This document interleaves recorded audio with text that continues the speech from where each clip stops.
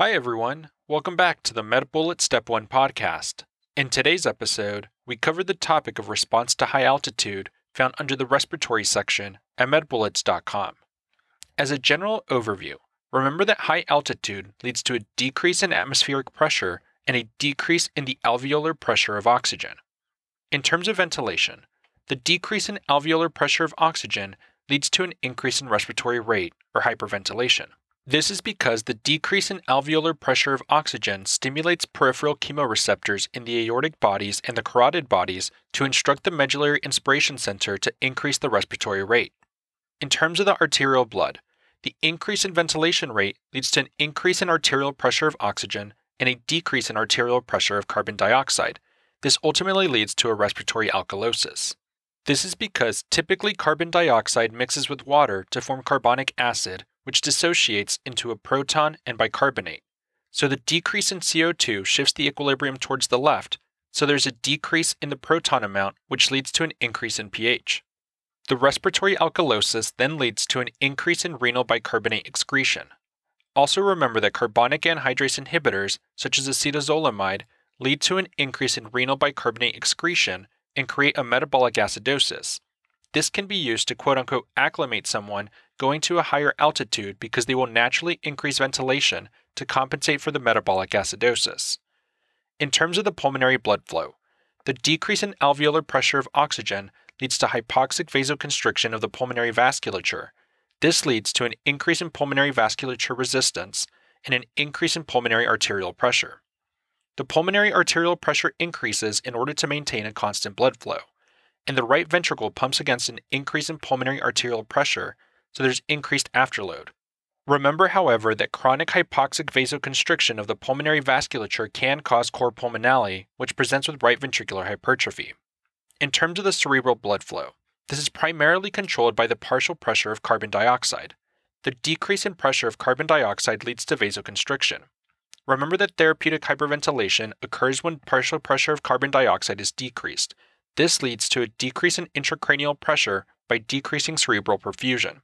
This is used in cases of cerebral edema, and the effect is usually only temporary. The pressure of oxygen can also have effects during severe hypoxic events. A decrease in pressure of oxygen can lead to vasodilation and an increase in cerebral perfusion pressure. In terms of cellular changes, chronic hypoxia leads to an increase in erythropoietin, which leads to an increase in hemoglobin concentration and an increase in hematocrit. Remember that synthesis of erythropoietin occurs in the kidneys, and erythropoietin then acts on the bone marrow to stimulate red blood cell synthesis. The increase in hemoglobin concentration leads to an increase in oxygen carrying capacity and an increase in total oxygen content. There may also be an increase in mitochondria found in cells when at high altitude.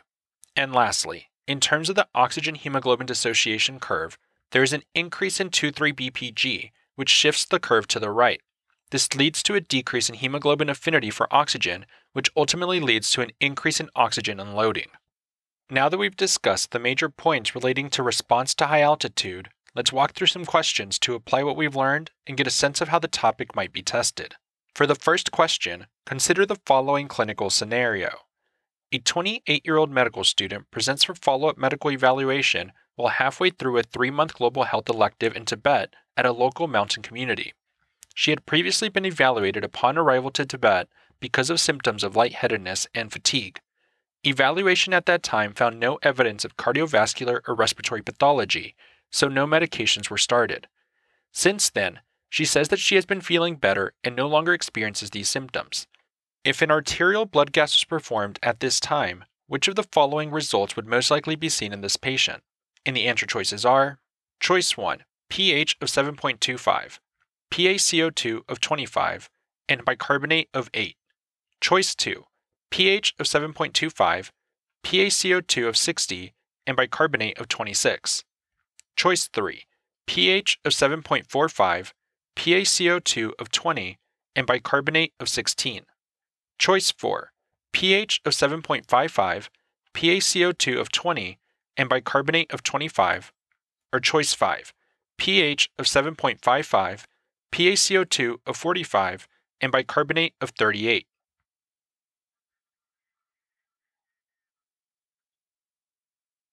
The best answer to this question is Choice 3. pH of 7.45, PaCO2 of 20, and bicarbonate of 16.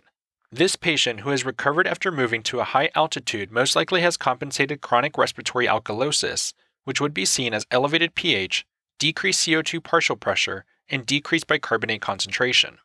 Respiratory alkalosis occurs when patients increase ventilation in response to stress or hypoxemia. For example, patients who move to a high altitude will increase minute ventilation because they are now in an environment with a decreased partial pressure of oxygen. As a consequence, patients will blow off more carbon dioxide and experience respiratory alkalosis. If patients are given the chance to adapt over a long period of time, however, the kidneys will compensate by reabsorbing less bicarbonate. Thus, whether the level of bicarbonate is normal or low can be used to determine whether respiratory alkalosis is acute versus chronic.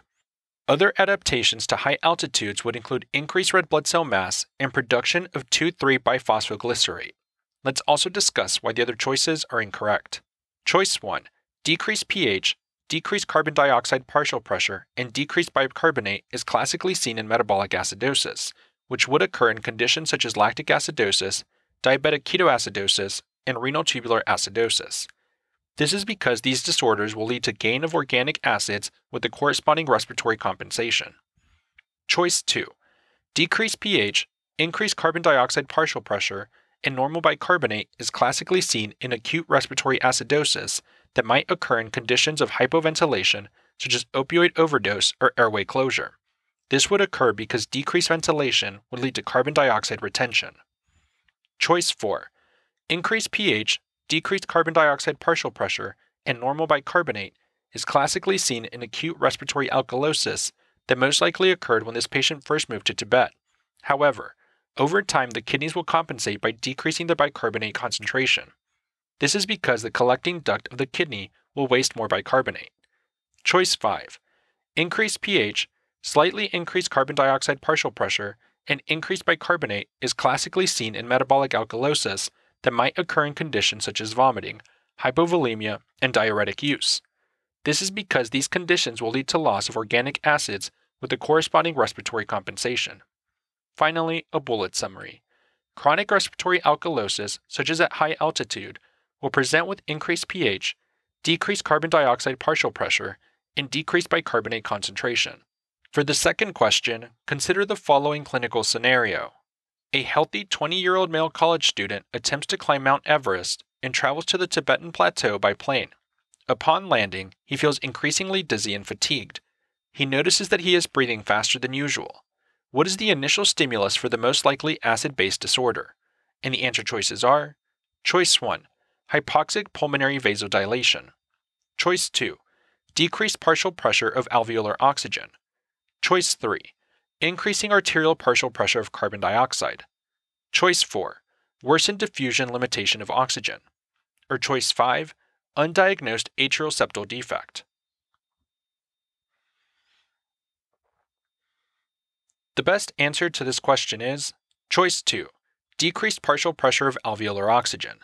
This vignette describes the development of respiratory alkalosis in an otherwise healthy man at high altitude due to decreased atmospheric pressure at high altitude and thus a decreased partial pressure of alveolar oxygen, which leads to hypoxemia. There are many common causes of hypoxemia, such as hypoventilation, diffusion limitation, shunt, VQ mismatch, and environmental factors. An example of the latter is in high altitude settings, where the partial pressure of alveolar oxygen is lower. Hypoxemia triggers peripheral chemoreceptors that send signals to the ventral medullary respiratory center to increase minute ventilation. This corrects the hypoxemia somewhat, but at the expense of hypocapnia. Tissue hypoxia ensues, resulting in systemic symptoms collectively termed quote-unquote mountain sickness. Let's also discuss why the other choices are incorrect. Choice 1. Pulmonary vessels vasoconstrict in response to hypoxia.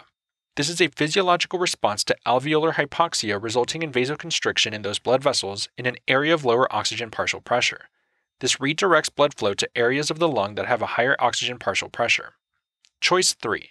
Carbon dioxide does not increase due to high altitude. Choice 4. This healthy male has no suggestion of disease that limits diffusion of gases, such as fibrosis. Choice 5. An atrial septal defect can cause more pronounced hypoxemia, but there are no associations with structural heart disease and increased mortality in high altitude settings. That's all for this review about response to high altitude. We hope that was helpful. This is the MedBullets Step 1 podcast, a daily audio review session from MedBullets, the free learning and collaboration community for medical student education. As a reminder, you can follow along with these podcast episodes by reviewing the topics directly on medbullets.com. You can listen to these episodes on the MedBullets website or phone app while reading through the topic. If the MedBullets podcast has been valuable to you, we'd be thrilled if you consider leaving us a 5-star rating and writing us a review on Apple Podcasts. It will help us spread the word and increase our discoverability tremendously. Thanks for tuning in. We'll see you all tomorrow, right here, on the MedBullets Step 1 podcast.